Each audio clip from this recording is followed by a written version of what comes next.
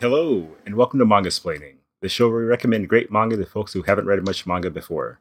Hosted by Deb Aoki, Christopher Woodrow Butcher, Chip Zdarsky, and myself, David Brothers.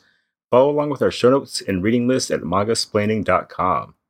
And today, I'm David, I'm hosting, and I am here today to talk about one of my favorite cartoonists, one of my favorite artists, period, I think, Takehiko Inoue. We have been using Katsuhiro Otomo as kind of a bellwether, a barometer, measuring stick on the podcast, I guess. One of those analogies has to work, where he's like sort of not the best ever, but so good he's kind of undeniable, you know? And we compare him to a bunch of different things. And I would actually put Inoue in kind of a similar boat. Not necessarily for his draftsmanship, but for how his stories tend to play out over time. He created Slam Dunk in the 90s, which was incredibly popular, is still incredibly popular. Just recently had a film release that made me cry in the theater. And then he parlayed that fame into basically forming his own personal manga company, like publishing company, planning company, to where his publishers don't really get to tell him what to do anymore. Like he'll do a project and he will put it out when it's done as he likes, which is pretty great. And Real is his third basketball manga, I believe, after Slam Dunk in the 90s, Buzzer Beater, which he did for ESPN.com in the late 90s, way ahead of its time. And Real is mostly about wheelchair basketball in rehab. There's like a wide variety of characters who have a variety of things that they're dealing with in their life. And it sort of all circles back to the idea of coming to terms with what your life is now. Like you had a life that you thought was going to go one way. Maybe you were the popular kid in school. Maybe you were, an excellent wrestler. And then something happened. Maybe, familial disease. Maybe you were hit by a car. Something happened that changed the arc of your life irrevocably. And now you have to learn to deal with it. Some characters take to it. Other characters kind of balk and run. The subject of Real Volume 13, this guy named Scorpion Shiratori, was a character who I thought was really fascinating because at the time I hadn't read much manga about wrestling, like pro wrestling, guys in the ring and things like that. And this guy, over the course of the, I think 6 or 7 volumes he's in before this volume, like quickly became a favorite. Great perspective, great vibe. And when Volume 13 hit and it was just all about him, it was sort of like a special issue of Spider-Man that's just all about like Harry Osborn or something, Like the guest star becomes the main guy.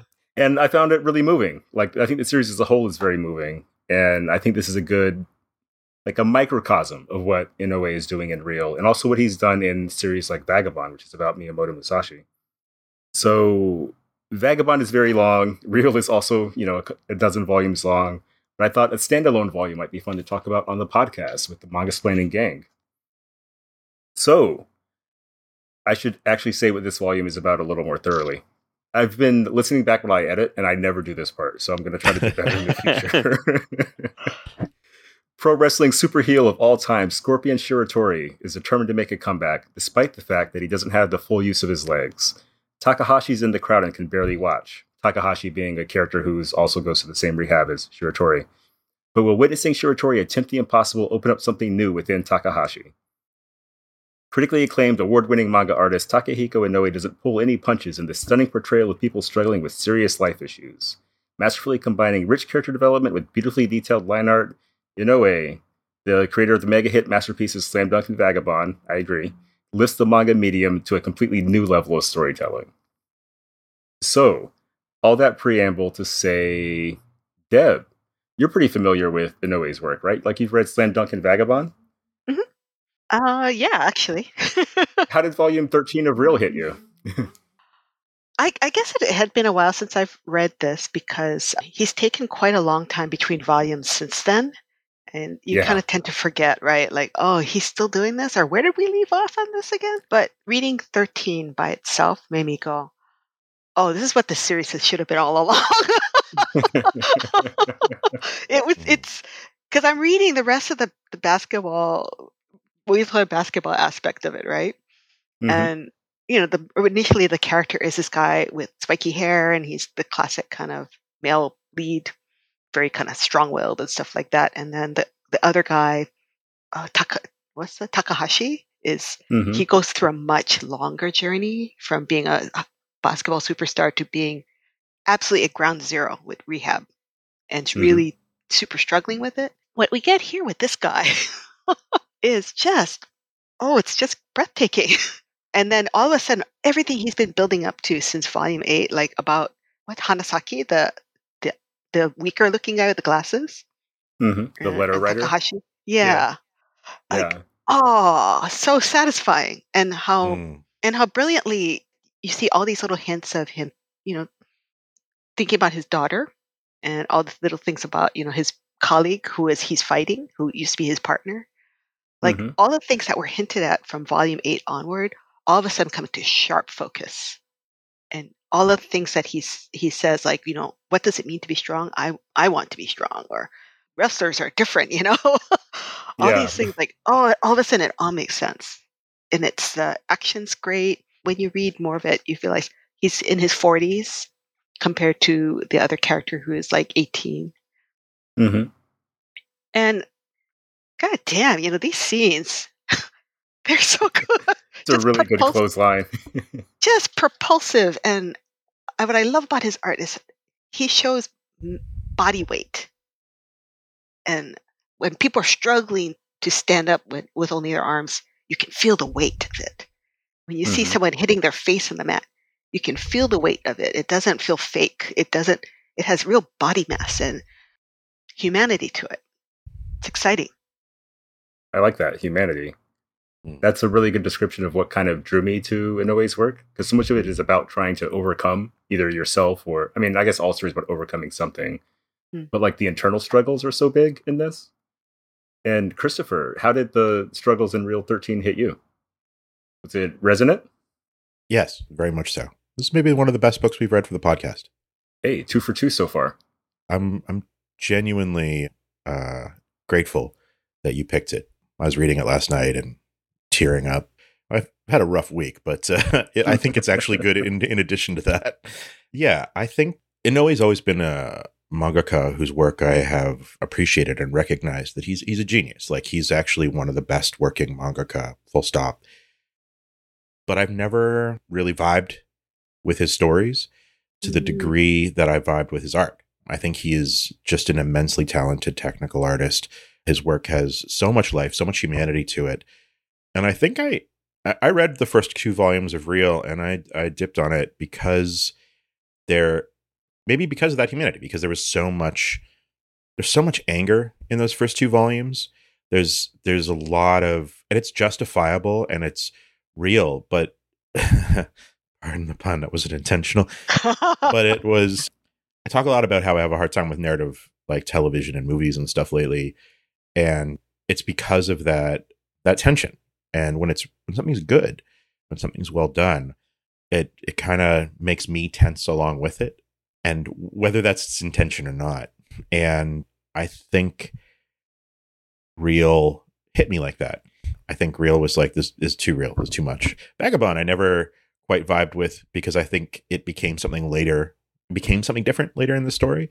Mm-hmm. But this, picking it up, I was actually excited to give it another shot. And the cover is just an amazing illustration. Like this close up, and how he chose to sort of not desaturate, but changes the colors so that it's more, I don't know. He just makes a lot of choices. A natural skin tone.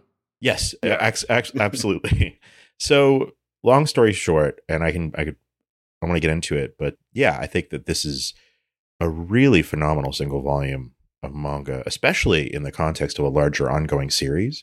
Mm-hmm. And for it to come 13 volumes in, it shows how confident he is as a creator, where he's just like, all right, if you've read the first 12, I can do kind of whatever I want for volume 13, because you're gonna keep coming back. I'm not gonna lose you 3,000 pages in. And yeah. I'm so glad he did. This was an amazing, to the point now that I'm going to go back and read the series. It's that strong. That's and I'll awesome. just deal with my feelings. No, for real. Thank you. I appreciate you picking this one. This was really good. You're welcome. I worked really hard on this one. Interesting that you're going to go back and read it from the beginning now, because I wonder if that tension will be lessened because you see where the characters are by volume 13. I'm not even sure this guy was in the first 2 that I read, the wrestler character. No, he comes in volume 8. Yeah. No, volume 8 he starts. Oh, okay. It's people dealing with very intense trauma in the first 2 volumes. Someone who's newly confined to a wheelchair, who, like David was saying in the intro, thinks his life is over. And it's a rough place to be, and it's a rough time to spend time with that person for those first 2 volumes, who's just lashing out constantly. That kind of anger I found really difficult. Whereas this, you get a full picture of this dude's life, the good and the bad. Mm-hmm. And it's presented so thoughtfully and carefully that even when I was on the edge of my seat, like he even thought to put 2 characters in the audience who were feeling the same things. So you had a character to relate to. Masterful. Like, I'm feeling tension about this guy's life and what's going to happen. Cut to the 2 guys in the audience feeling the same thing, who are bringing their own stuff to the table as well, who are right there with you, feeling that same tension. Man, like, this look at dude, that one. The reaction shots are amazing. Inoue gets it. It's good comics. So yeah, that's my take. And Chip, am I 3 for 3? Is this a hit with the Zdarsky Man as well? This book sucked. No. No, it's amazing. It's amazing. I agree completely with Chris. Like, this is definitely one of the best books that has been brought to the podcast. I was reticent, kind of volume 13. Like, I bounced hard off of Bleach, like volume 55 or whatever. I just found that just to be too confusing of an entry point.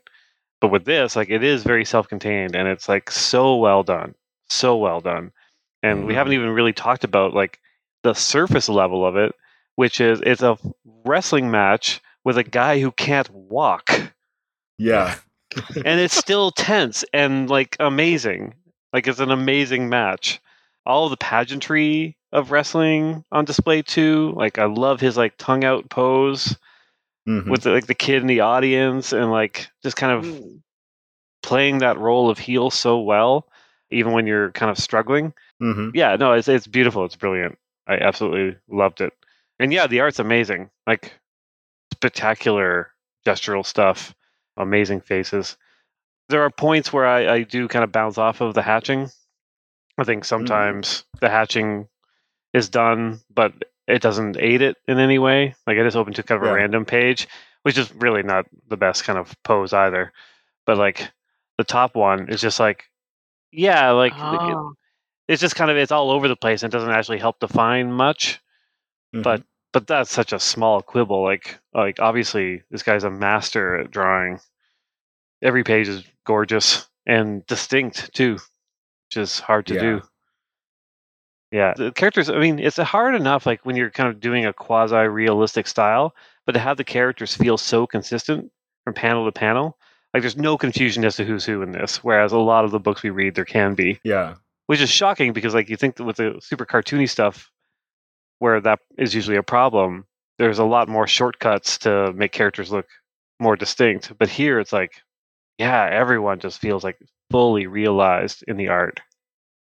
And I love even across different hairstyles, they still look like themselves. Yeah, I really love his old hairstyle. Yeah, his old hairstyle cracked me up. He's got like this like beat up old man face and this like spiky young guy hair. I'm like, oh, that's so funny. It's such a funny look. Like a weird Frankenstein. Yeah. Oh, man. It's great. The trauma that Christopher was talking about, I think, is partly what drew me to Real. Because I think when I started reading this, I was not aging out of Shonen and Shonen Jump, but more like I kind of got the point of like friendship, and it was very important to me, and I appreciate it. But I was needing kind of more meat in my stories a little bit. And Real went from being like kind of expecting, oh, this will be a high school or a college basketball story or something like that, or a story all about competition, to being a story about like how do you live your life and why. Really, really struck a chord with me in a different way than similar stories in Vagabond did. So I don't know. I'm also very glad that everybody likes this. This book is surprisingly important to me. It's one of those, where you're rereading it and you're like, oh, wait, no, like this is giving me a ton of different feelings. It did give me some feelings, not going to lie. The between chapter sketches where they're just really rough little bits with like fun facts about the characters. Also great. So good. But Inoue does this thing where a lot of his stories feel like they can be metaphors for creation, for like kind of being someone who's an artist is like the easiest metaphor to draw for these kind of things. Like, how do you stay on top in a world where maybe you're past your prime? How do you stay relevant when things are moving past you. And I thought this was really interesting from that perspective, because it seems like he's saying the answer is you accept it and go out in the best way you can. Yeah, and you continue to give the people what they want too, which is interesting as well. Yeah. There's something really, it's like the beauty of a job well done, maybe. Yeah. What I'm trying to get at. Deb, how did you feel about like kind of the themes they were exploring in this? Whenever we talk about like a shoujo manga, you ask us if we could relate to like the so-called girly parts. Did this like manly struggle strike a chord with you? Oh, come now.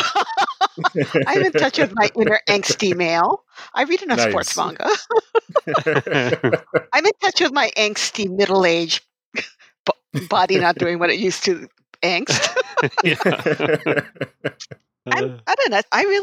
I'm reading this, looking over this again, and I'm loving like the scenes from 188 where they show Takahashi in a jar as a little boy. And it kind of quickly goes like, how he was in high school, kind of arrogant. You see that look on his face. But, it shows that his innocence in his heart is kind of locked away, right? Like he's too cynical or he's too cool for school. And then his mother, they find the box, his old basketball teammate. Oh, the box won't open.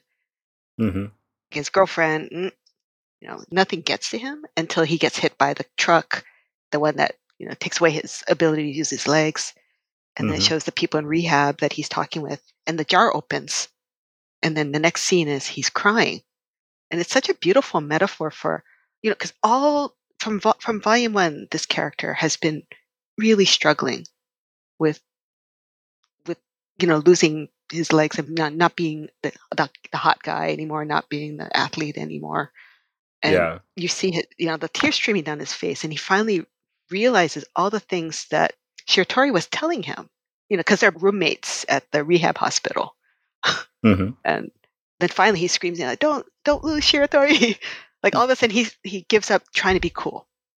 Yeah. And he gives up trying to restrain himself. Like he's genuinely touched by the amount of effort that this guy who he thought was just like, what's up with you, man? Like, why are you trying so hard? Or why are you like this? You're so larger than life, and saying all these things like, that's what a pro wrestler does.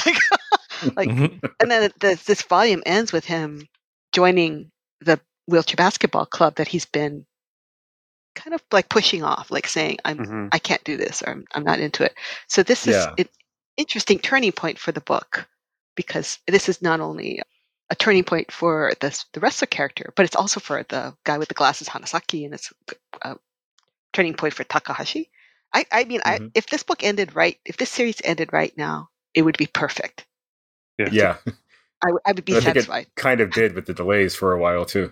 Yeah, yes, indeed. But it made me feel like when I was reading over again, like I thought, this is not what I thought the series would be. Like it feels like he lost interest in the other two characters. The character who wants to become a pro basketball player, but was a high school dropout, or the initial character who lost one leg because of cancer. Like he's kind of the stereotypical Inoue hero, like your Miyamoto Musashi, you're the Sakuragi kind of guy. But it seems like now, as I'm reading this now, like he lost interest in those two characters. You know what I mean? Sometimes you have to follow the story. Yeah. I think you really, because Vagabond goes through a similar evolution where it goes from a book where there's a 400-page fight scene, which is incredible. Yes. To like 3 volumes in a row about farming and like the texture of mud, which it turns out like several of my favorite books have had that exact transition. I don't know what that says about me. But Can I reiterate, because Deb especially has been throwing around a lot of names. You can pick up volume 13 and read it. And it does have characters from earlier in the series. Everyone, has their own moments and things like that. But I was never at a point where I felt lost, where I didn't understand who these characters were and what their role was in the story, even though it was kind of in media res. I want to go back and read more about them because it's so good. But I don't think anyone picking up this book, if they're open-minded about it, would have a problem with it. I don't think they'd get lost. No. It's true. There was only one point that I actually had to go back and do a kind of a reread when it kind of switches to Takahashi, and then the jar and the accident and him being cool and stuff. Mm-hmm. My first read through, I'm like, oh, is that the guy? Oh, okay. Oh, well, all right. And then I just just flipped back to the beginning of that and reread it, and I'm like, oh, okay, now I get it. Yeah. Yeah, because I had no context for him at all. I'm glad that it's sort of, I think standalone's the wrong word for it. It's complete, maybe, is the best word. Yeah. Because there are a bunch of relationships that have payoffs in here. Like in the flashback or the reverie about the box that Deb mentioned, there's an old man with a dad mustache who is Takahashi's dad, and he spends a lot of the series away from Takahashi. But when he comes back, he's like thinking to himself, he's like, I would pray every night that I would see my son again. I would hold a basketball just to try to understand what he saw about it. And all the time I spent away wasn't wasted because I came back here. And that's one of those things like That's Christopher, heavy. where I was like, this is stressing me out. This is super good, but this is really stressing me out. Yeah. And there's a little payoff in here where the dad is one of the first ones to try to pick up his son after the accident. And it takes a village, so to speak, friends, family, coworkers, I guess, on the basketball team, teammates. And then they eventually crack him open. And that's really sort of beautiful. Though this does make me realize how many manga stories maybe begin with a truck hitting somebody. Like it's almost we covered that in Isekai, yeah. Yeah. Because it was in Ajin Demi-Human as well. Yeah, I don't know. Maybe there's like an epidemic of trucks. You go back to volume 8, and because I was like, what? Because I had to go back. It's like, how did he get injured? Because I couldn't remember. And it says, so Takashi asked him, was it a wrestling injury that damaged your spine? And he goes, nah, traffic accident. Took a turn too fast on my scooter. Bam, hit by a dump truck. Another truck. It's just a tiny little panel which he's explaining this. And that becomes his bonding moment for them. Yeah. And he goes, yeah, truck hit me too. I was on a bike. I am now interested if like vehicular accidents like that are higher in Japan. What if it's the equivalent of getting bitten by a radioactive spider in Japan? That's so good. I have a self-indulgent sidebar that kind of relates to the authenticity of the series, I think. The wrestling match, the one the main focus of the story, is in Korakuen Hall. And I don't think they ever say it out loud. They do. I've been there. Oh, they did say it at some point. Okay. Oh, they say it when they're planning it in Volume 12, planning the match? Mm-hmm. Yeah. That rules. And there's something about sports arenas where you can really feel like the excitement and feel like the epicness of it. And Korakuen Hall isn't the largest arena, but it's one where literally every seat is good. And like for boxing, wrestling, it is like one of the premier places. And it's next door to the Tokyo Dome. Like 20,000 seats and then maybe like 2,000, And it was so cool to see this match and recognize like the banister and all that kind of thing. Because this shows up in Hajime no Ippo and a bunch of other manga as well. It's like a mecca of sports. So there are all these things that are kind of baked into this story that are like signifiers for people who know. Like how the president can wrestle a broomstick and still have it put on a good match. There's this thing in pro wrestling, or it's DDT, I believe, where they have a blow-up doll called Yoshihiko, who part of like your training is learning to put on a good match, where it's you versus the blow-up doll. Yeah. And you look at these matches on YouTube, and it's like actually good wrestling. And I don't know, like the violent cooperation is how I've been describing it with another friend who watches wrestling. That's great. That's amazing. And this book does such a good job of showing that, because you can't, like, no one does anything alone. In real life, at work, for anything in your life, you got someone with you, hopefully. And particularly in wrestling, where Shiratori can't use his legs, but his partner can do moves that make it look like he's using his legs to convince the crowd. And it works so well that, like, the crowd is completely, like, kind of in the mix. Like, they're trapped by the story. And that's I don't know, it's a good feeling. It's good in sports, it's good in comics, and I think that Inoue did a great job of translating that vibe to a graphic novel form. But all that aside, Christopher, what did you think of the letter writing guy? Did he strike any kind of feeling for you? He was reading the letter and he's like, oh, this kid's got an imagination when he was like, oh, a girl talked to me or whatever. Yeah. And I was like, oh, this is just showing that he's like in a dark place and he can't believe people are happy. But it turns out, no, it was all lies, which I thought was really good. And he was like, oh, he saw right through it. Oh, this dude has a lot going on. He has a lot of interiority is expressed through his reactions to other people. And I thought that that was really good. And then the letter writing guy sort of coming out at the end and giving him that like little bit of, you can do it, that was awesome. You know what I mean? Yeah. Like it was just another layer to this thing. And it looks, he has a great skill for caricature in a way. And he looks like one of the post-apocalyptic extras in Akira. Like he's so scruffy and scraggly. One of my favorite drawings is 177. Oh my God. Yeah. Where he's trying to take off his glasses. It's so and he's good. Just like, yeah. He's got like old man, 20-something face. It's so weird, actually. I love it. Nice. Oh, there's a really cute, I think, is it on 131? It has a little sketch of the character. Mm. Yeah. Oh, that's yeah. so good. Yeah. Scorpio Shiratori, he's a pro wrestler, about 40, always black t-shirt. See? But Basic. between the chapters, all these little things. Yeah. Some of them are funny. Thinking about that character and having him be the character that Takahashi, the other wheelchair user, plays off of for the first like 3/4 of the book, I think is really interesting because I'm sorry to say this, you're not my only wrestling friend who's like super, super into wrestling. And that character was so true to life. Like not only his like love-hate relationship, but realizing that this is the only guy who can maybe relate to him, but like cheering him on, but also booing him, but also like all these things. It really resonated. Like it really felt like Inoue did his homework on that character. And it was like, I got a sense maybe that Takahashi was almost coming into this and it was a different manga a little bit. And it felt good. Like it felt like we were entering this world with Takahashi at the same time. We were getting this character who's like a guide, but also a self-insert, but also like there's so much going on there. He's great.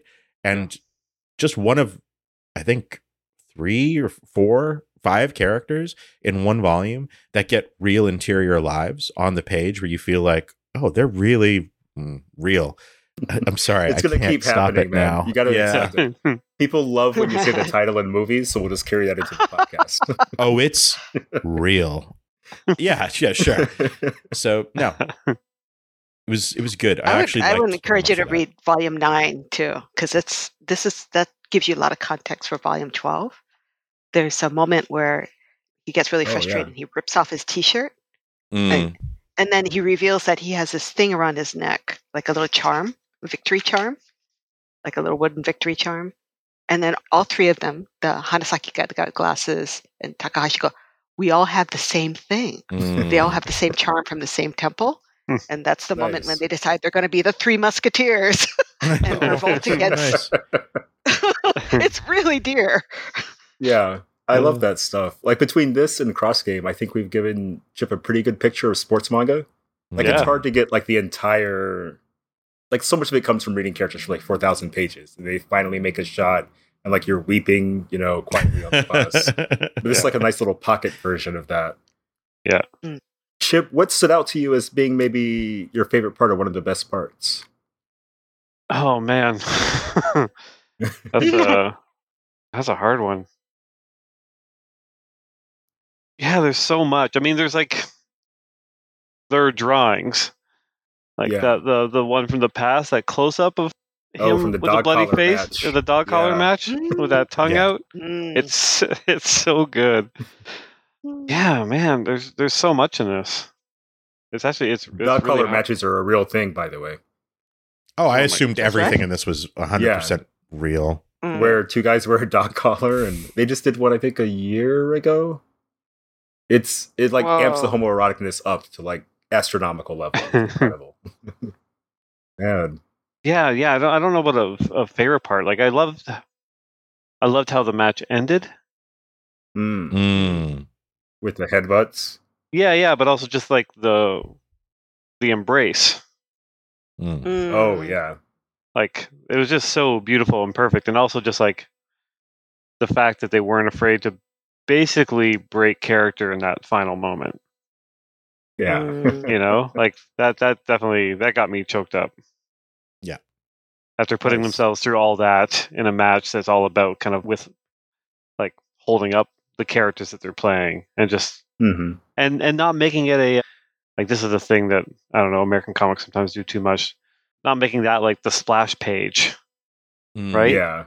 Superman and Lex Luthor shaking hands or something. Yeah. It's a distant shot. It's just another panel on the page. Tiny figures. Like, it's so evocative. Yeah, I quite like that decision. Awesome. It almost felt like the camera was pulling away, like up. It was like an aerial shot. And we're like zooming out of the story. We're done now. And you just get the people in the ring at the end. It felt like a sport, like a really good sports movie in a way. Yeah. Also, the smiles on that previous page as he's standing up are incredible. Like his friend smiling and then having to like look at the ceiling, overcome with emotion, is an absurd storytelling choice. It's so good. So good. And like him stand. So yeah. All right. This is another favorite. Like right at the end, him standing. And the look on his face. With the tongue out. With the tongue still out. Just like beaten. Feels close to death, but there's still enough of a smirk in that tongue. It's so good. It's such great acting. Yeah. That's fantastic. Man. Yeah. This moment when they're headbutting and then the both of the guys are like, they're like, you could just feel them like throwing their bodies back in and like, oh, yeah, the impact. Yeah. Yeah. I mean, there's no superfluous sound effects here. It is just, there's no pow, there's no schmack. It is just drawing, and you feel that impact. It's amazing. It's funny. Yeah, the sound effects are used for the tiny things.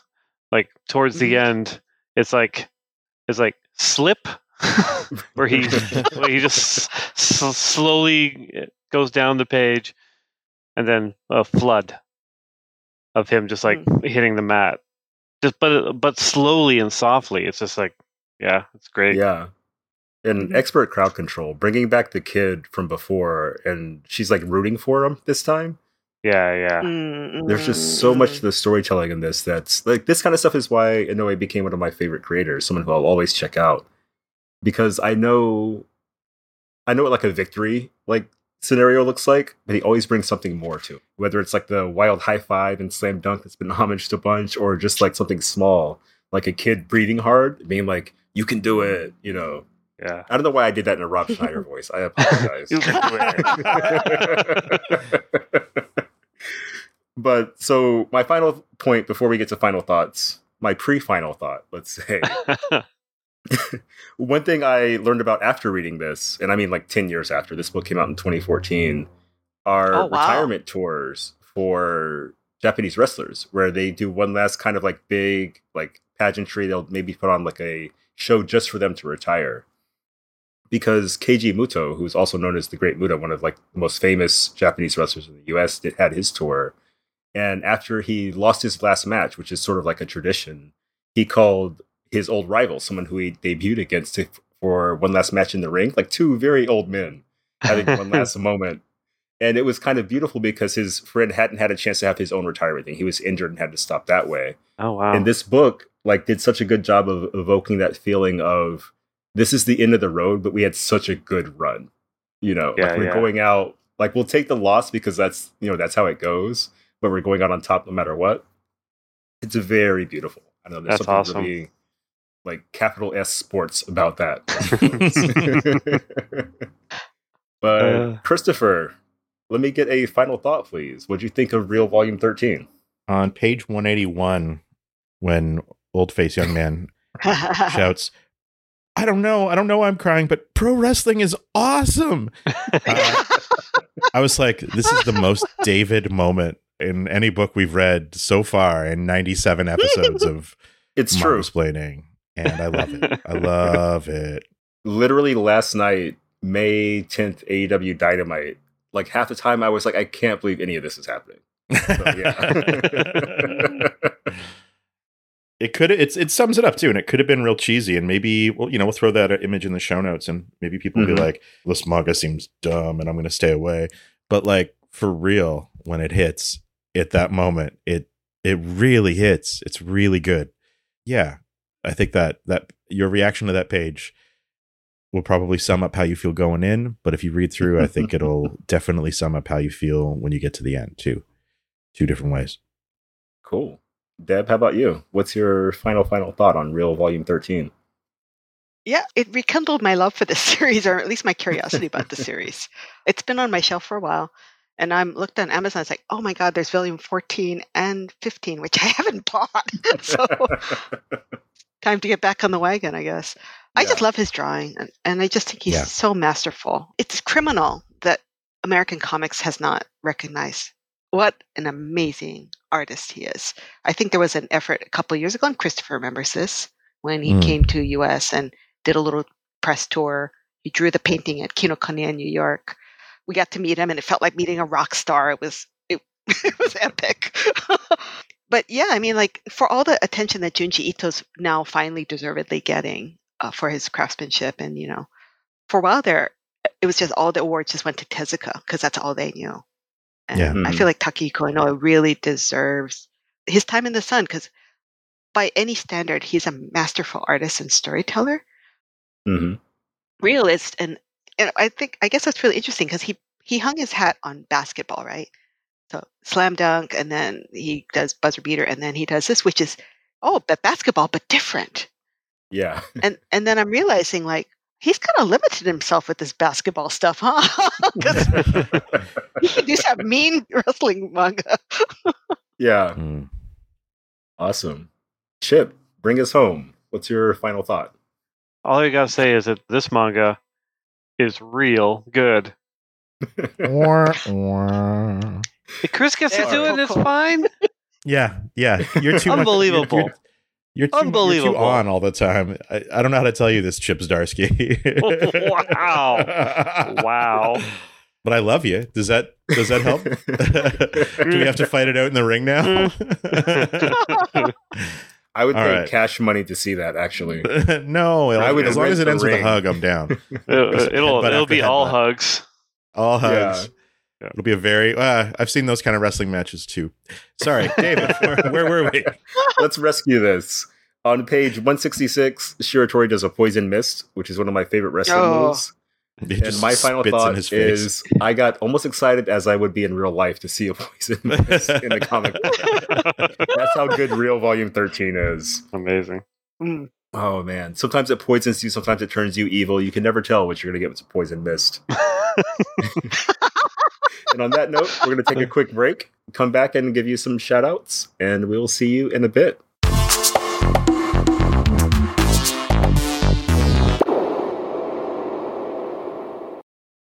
And we are back. We're going to keep it pretty tight this week and just do a few shout outs. I think we picked books last week, hopefully. Check on the website, mangasplaining.com. That has all the information that I can't be bothered to remember. I'm going to start with the shout outs this time instead of choosing someone else while I play for time. My shout out is Smokey and the Bandit, the movie from the 70s. I just never know where you're coming from with these. Yeah. I was on a plane ride recently and I saw it on Netflix. I figured, like, why not download it for the plane? Like, I haven't seen it since the 90s. It was pretty fun back then. I was a kid, so I don't remember anything.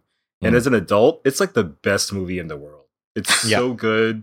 Like, Burt Reynolds is so charismatic, and the chemistry with him and Sally Field is really good. All the jokes land. And the bad guy is like a misogynist, homophobic, racist cop, which just feels like a very 2023 choice. Wow. Yeah, it's a good time. It's a very good time. Have you seen Cannonball Run? Yeah, I've seen a bunch of movies with the exact plot of Smokey and the Bandit. Yeah, okay, I'm just making like sure. The blood sport of car movies, basically. It is, yeah. I should stop before I say anything else too reckless. But it was a really good time. Just super charming, super fun, great stakes, and like weirdly kid safe for the most part. Like there's a few spicy bits, but like all the sexy stuff and violence is off screen. It's still a bit horny though. I mean, it's super horny, but it's like, you have Bill's kind of horny. Like you have to, Okay. you have to have had some life experience to catch all the horniness. Yes, that's true. Do you want the kids learning about horny in the street, or do you want them learning horny from Burt Reynolds and Sally Field? Right? That's where I learned it. Yeah, exactly. And we turned out just fine. Yeah, so highly That's recommended. debatable. Come Very on. hurtful, Deb. Oh my goodness. Jeez. Deb, what's your shout out? What do you have for us this week? Well, this is not going to be a great segue, but speaking of buddy movies, I'm kind of addicted to Skip and Loafer now. Have you what have is you read Skip that and one or Loafer? watched this one? I've heard of it. I haven't watched it. Oh, it's so wonderful. It's about this girl who moves from small town in Japan. She moves to Mhm. Tokyo because her dream is to become a politician who can help make her small town survive, right? So she's very serious and very earnest. So she moves to Tokyo, and then she meets these people, these classmates, and they all become kind of disarmed by her sincerity. But it's really smart high school drama. Like the interiority of these characters is really interesting. And I had just come back from a reunion with my high school girlfriends, and I guess maybe I can look at it like, this is told from an adult's point of view. You know, the kind of things that girls say and do to each other, the kind of ways boys are awkward with each other. But it's very sweet. Like the aunt that she goes to live with is a trans woman, and she doesn't want to go back home because she was bullied when she was a high school student. So you can see it sounds very simple, but it's actually very nuanced and heartwarming and really well told. I've been watching the episodes of the anime over and over again, reading the manga and just discovering new layers to it. And it's just wonderful. It just warms my heart, and it's so wonderfully crafted. It just won an award. In fact, I think it won one of the Kodansha Awards for manga this year. It's nice. it's good stuff. Is that on Kindle or is it print only? It's Kindle. Okay. Cool. And Christopher, how about you? What's your shout out? I hear you saw a pretty good movie. Yeah. No, I wanted to go see another movie. There's a bunch of stuff playing I wanted to see, but I got COVID last week, so I have been very responsible in staying home, and now I am safe, and I think there's only one cough that managed to get recorded this week, so pretty good. Wow. I can duplicate it. It's fine. Thank you. I actually found the interview I did with Takehiko Inoue in 2007. That was at that Kinokuniya. When they opened up the new Kinokuniya in New York at Bryant Park, I was actually one of the people who got invited to go to the opening, and I got to interview Takehiko Inoue. And I put up a blog post at the time about going, and I had this interview, and I had to get it transcribed, and I thought I lost it, but I found an email in my email from the person who transcribed it for me, and it's wild. While we were talking, I was like, wait, I did an interview with him, right? I know I met him. Yeah, you sure did. And I actually looked, it was in an email thread with the transcriber and Deb, actually, who was maybe going to put it up on manga.about.com, except I lost track of it because TCAF went crazy and blah, blah, blah. 2010, 2011 was the time. So I'm going to put that up on Mangasplaining Extra the week that this episode comes out. I'm going to rescue a long lost interview. Please go to mangasplainingextra.com. Read it. I'll make it free. Everyone can read an interview with Takehiko Inoue that I lost literally almost 20 years ago, almost 15 years ago, over 15 years ago. So I don't know if it's relevant, but it'll be fun. It was from just before they started doing the Vagabond Viz Big editions, actually. Oh, the Perfect Comics. Yeah. Yeah. Perfect Comics. I love this is like the third time we've discovered Deb interviewed someone that we're discussing on the podcast. No, I interviewed him. Deb was going to run it because she was I see. Deb was the nexus of all manga. When she was doing manga.about.com, she was like the only person writing really about manga in any kind of professional capacity. Like the rest of us all just had blogs and literally live journals where I found some live journal posts to Abe from like 2006. So yeah, like I was looking it up, and yeah, Deb was the queen even back then. And I'm sorry I didn't actually end up giving you that interview. Of a very small kingdom. It still is a very small kingdom. The kingdom grew with you. The kingdom grew with you. Now it's 40% of the entire industry, maybe more. Ugh. Wow, it's still 10% of what gets written in the comics blogs. I'll say that. We're doing our part. We're heavy lifting. So mangasplainingextra.com. Check it out. This week there'll be a free interview with Inoue Sensei for you to read.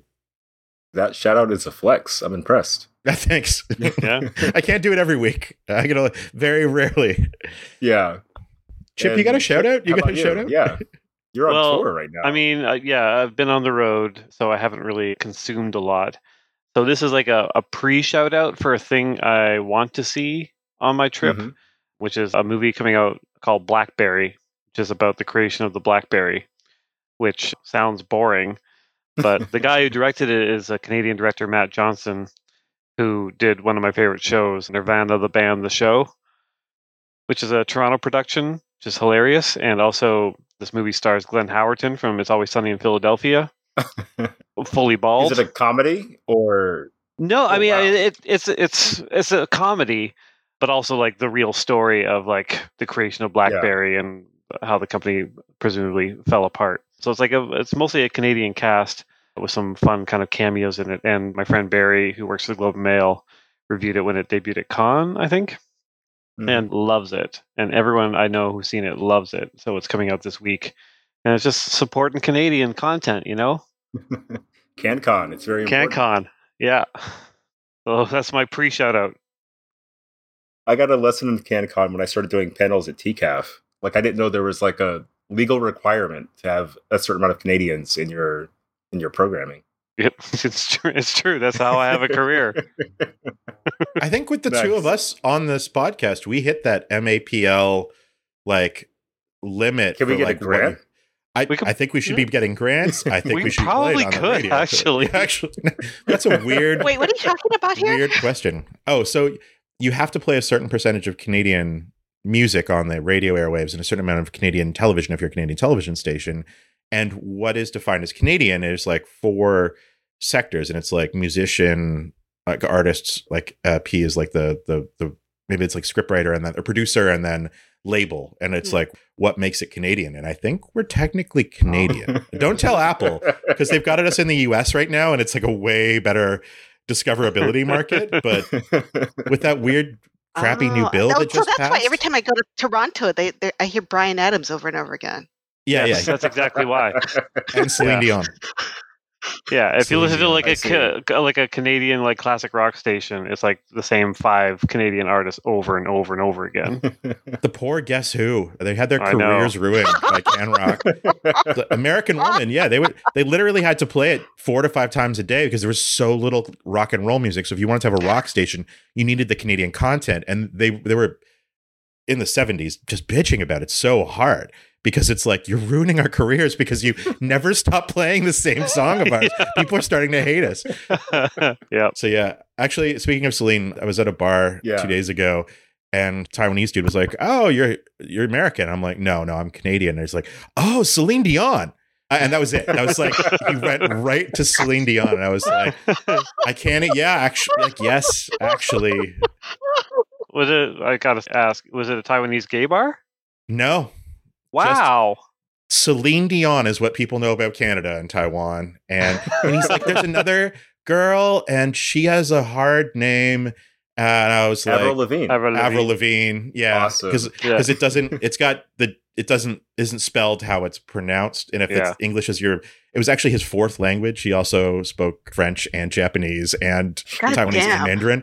And it was just like, he's like, that's really hard. Lavigne? Really? Because I was like, sorry, man. It's sort of French. There's just nothing we could do about it. But anyway, Celine Dion. I'm not even mad anymore. There's nothing to be done. That's beautiful. Yeah. Oh man. Since this episode is running a little bit short, I've got 2 short shout outs that are actually kind of related. Ooh. One is, I think I maybe have shouted out before, Daniel Warren Johnson's Do a Powerbomb, my other favorite wrestling comic. Okay, yeah. No. What is this? Essentially, a young wrestler's mother dies, and she ends up fighting in a supernatural afterlife, other dimension kind of thing to bring her back with a tag team partner.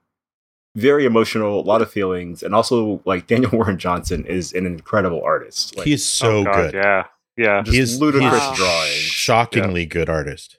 Yeah. Actually, I should. Her tag team partner's her dad, but she doesn't know that he's her dad. It's part of the fun of the book. Spoilers. And maybe the dad was responsible for the mother dying a little bit, so it gets really kind of... Yeah, this is all issue 1, by the way. It's beautiful. I had a ton of fun with it. Who publishes it? I assume It's Image Comics. Yeah, okay. Nice. It's out. It's complete in a single volume. There's some great sketches online if you look at Johnson's Twitter, that kind of thing. My secondary shout out is Joe del Mañana, which is Hasta no Joe in Spanish. Wow. It just got like a deluxe, like really handsome reprint, like super bright pages, like almost like blue. They're so white. I like that you opened up to the one super nude man page there too. Yeah, I realized. Yeah, poor baby. You showed us the camera, and I'm like, "Whoa, okay, yeah, all right, let's read Ashton Joe." You got to give the people what they want. But we mentioned Ashton Joe a little bit on the podcast, or at least I have, as being one of like a boxing manga that I like a lot. And I finally realized that my Spanish reading ability is better than my Japanese reading ability. So I jumped on it when a friend told me this existed. Which means I own this in Spanish and Japanese now. And also the movies in English. Pretty good. I love fighting boxing anime, I guess. Mm-hmm. But that has been an episode of Manga-splaining. We talked about Real Volume 13. We got super deep and real conversation about that book. It was really fun. We shouted out some stuff. And Christopher's going to have an exclusive Inoue interview on mangasplainingextra.com. So that's a pretty solid episode overall, I think. And I know we said this was going to be a shorter episode, but I think I also said it's going to be episode 97 or 98 while we were having a discussion about Real. And that's because this is actually episode 101. We're recording this after doing 100 episodes of Manga-splaining, which I think is pretty impressive. We wanted to mark the occasion a little bit. So my accidentally very short Real episode ended up being great planning on my part, because now we have to talk about what we've accomplished over the past, 100-something weeks.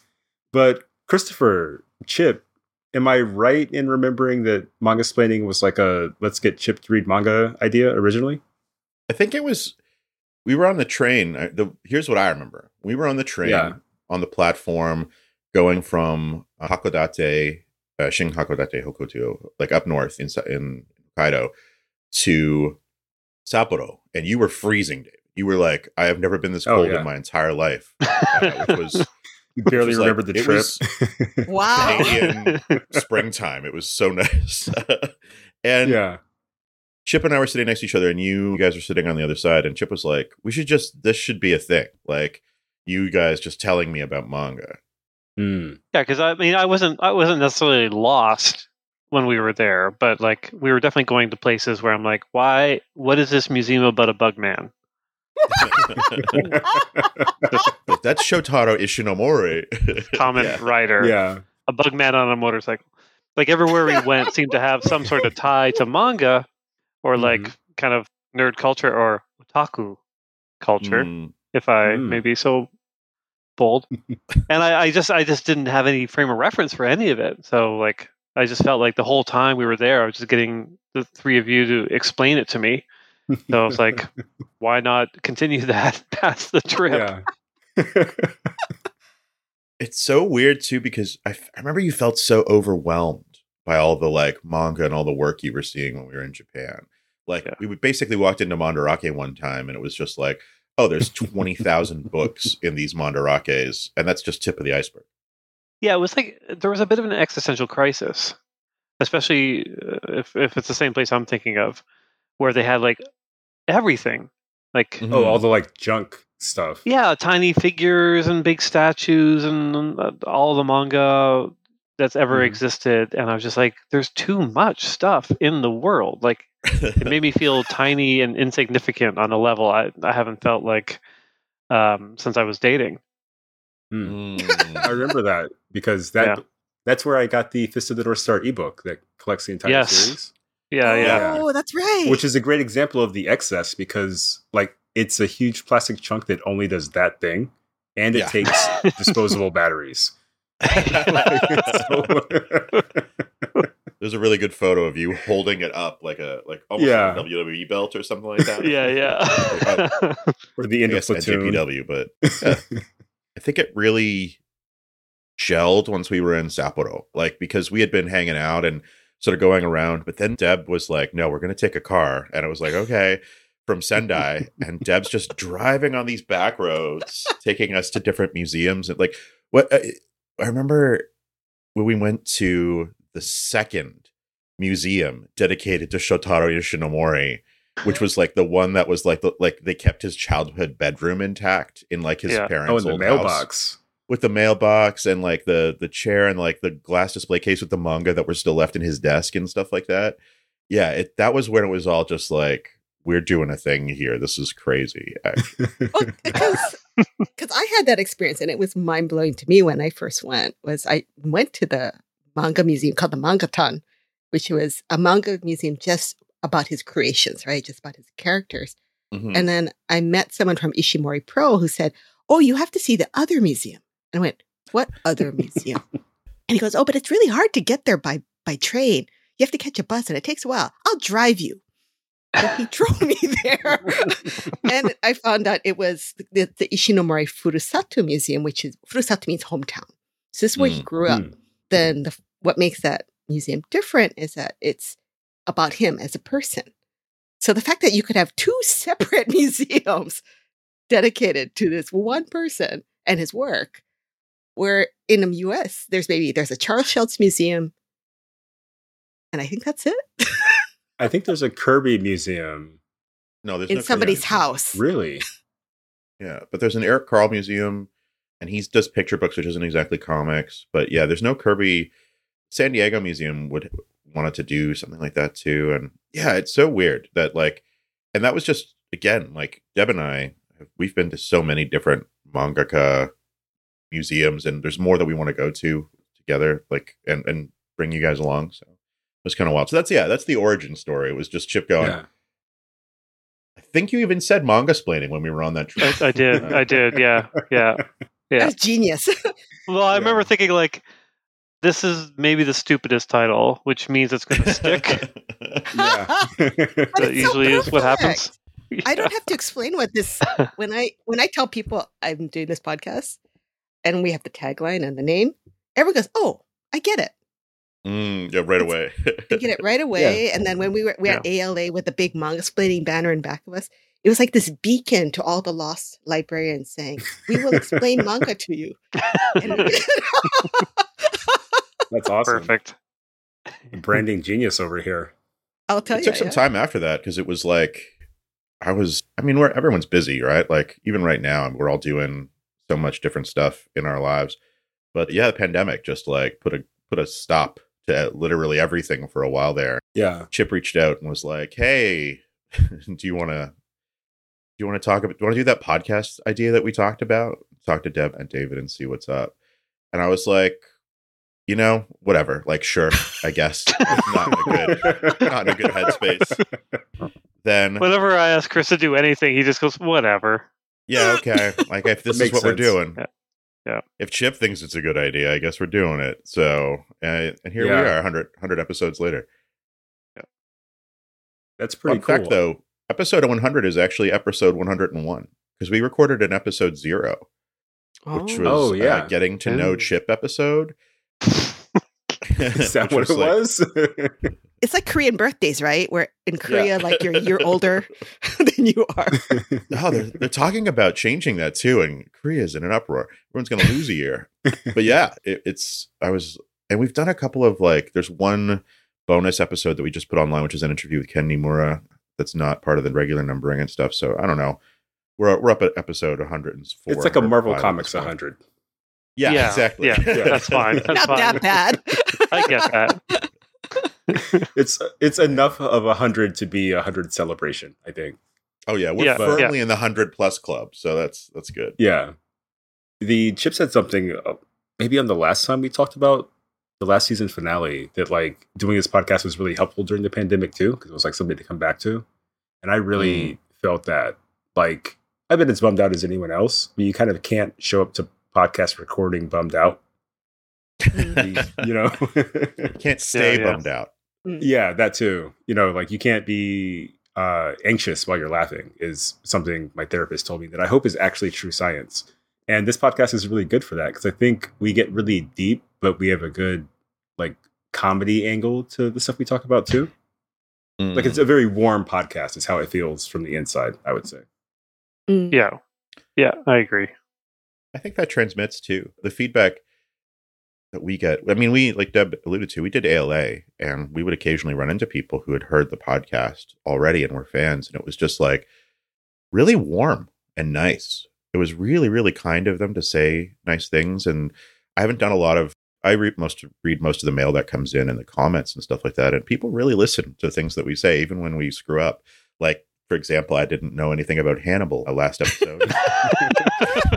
I heard about that. I got 2 texts. Chip got 1. Yeah, I got I a have text to watch too. some Hannibal. Yeah. But that was good because then it was something to reconnect with friends. Like yet again, manga explaining, bringing the good vibes. Yeah, it was nice. Yep. Yeah, it was honestly. I'll reiterate that it was a really nice. It was a really nice thing to be able to do that every week and see you guys talk to anybody other than my husband, who I like, but going on. Wow, the children over here. Of just staying at home, talking to Andrew. It was good to talk to anybody else and have like an hour a day where I was like laughing and happy. And yeah, I don't know. I haven't re-listened to those early episodes. Yeah, my headspace is so different now. But I will say, wasn't even a consideration that when I moved like to the other side of the world and time zones and all that shit that I would stop or anything, because I love this too much. It was really great. So yeah, thanks guys. All right, this won't be our final episode. It sounded really Thanks. funereal. Yeah. So I'm getting comments from people, and they're really nice ones, but they're like, Chip knows too much. No. You need another I have never heard that comment about anything in my life. We have to get weirder in the future. Yeah. We did a good job this season. There's some picks in there. Wait till next season. I've got plans. But Deb, I know you're like a voracious manga reader. I think you and Impulsive. I both pick up that too. I think that's baked into voracious, maybe. But I noticed that the podcast actually made me read a little bit less manga per week than I had been doing before it. I think because I spent so much time thinking about the one book we were going to do, like a book club kind of thing. Oh. And then like editing it is just always on my mind. Where before I would look at the new release list every Tuesday and pick out like a couple of gems. Has this changed your reading habits at all? I mean, clearly not. No, I'm still reading a lot. Yeah. I'm getting a lot less freebies. Hi, publishers, send me more books again. Yeah. See, I never got freebies. That's so cold. But it's almost like I catch up on manga in bursts now. Like every couple of months, I'll do all like my leisure reading, and everything else is like manga explaining reading. Yeah, I kind of had that too. Yeah. But I like, like everyone's taste is so different. Like, like I have my general things I like to read that I'll buy every time a new volume comes out. And so it's nice to be kind of pushed and like to read something that I, didn't have time to read or didn't get into. Yeah. Didn't really have a reason to get into. Like there's so many on my list that everyone goes like, what? You've never read that? Like, I'm pretty sure we're probably going to have to read Berserk at some point. Yeah. Oh, man. It'll be a heavy week. Yeah. That'll be an interesting one. Yeah, that'll be an interesting one, I think. And there's so many, generally speaking, obviously I tend towards particularly during the pandemic, right? Like I go for the laughs. I go for the warm fuzzies. I go for the romance because it's relaxing, But, being forced to get angry at Die Dark was funny. Or Frankenfred's like, what the hell is this? I spent money on this. What's going on? Die Dark 2 and Frankenfred Volume 2 coming next season. There you go. Yeah. Don't get me wrong; they were interesting reads, and it was good to see, be given that assignment and to see to venture to those corners of the manga shelf that I normally don't. Definitely broadened my horizons too. Like we just recorded, was it Nejishiki that we did last time? Oh yeah. Yeah, that was something where I would have been curious about it, but not necessarily like leapt to buy it. Yeah. But I had a really good time with it. So yeah. That's good to hear. Yeah. Chip, how do you feel? I mean, now that you're a manga expert, one of the manga splainers instead of the manga splained, like how do you feel? Yeah, it's weird because my ability to retain information is low. So I feel like I keep forgetting things about manga as we go. Yeah. Like there are terms and things or like creator names that I'm just never going to remember. So even though I've learned a lot, I've also forgotten a lot. So I'm not saying more I'm than back many to people will ever know. It's true. I'm not back to square one, but it's funny. I was having a conversation with a DC Comics editor this morning about the podcast, and I actually got to recommend books to him. I was like, "Oh wow, I know enough to recommend books. That's something that's totally new." And be like, "Oh, you're into this? You might like this," which is wow, a valuable skill, I think. That's awesome. What did you recommend? Actually, Vinland Saga.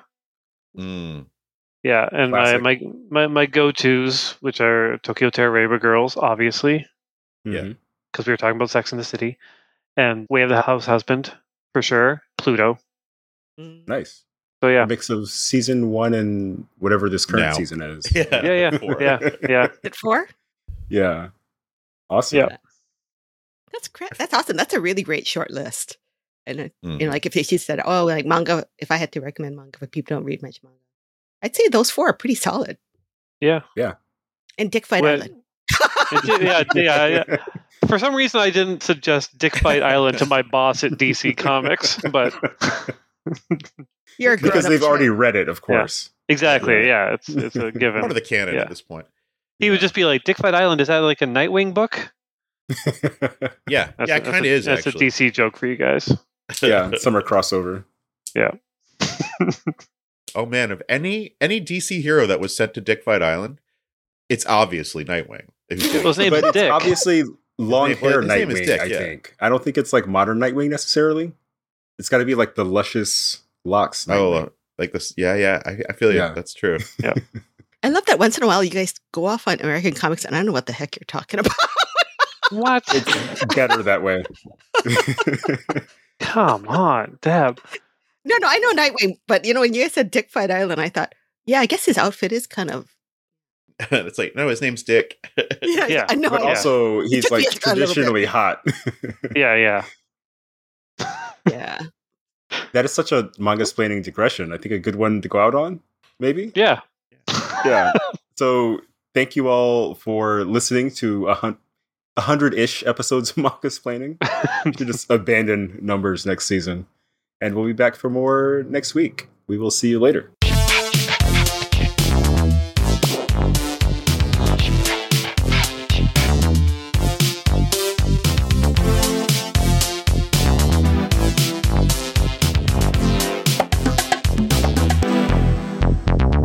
This has been Manga-splaining, episode number 101, more or less, covering Real by Takehiko Inoue.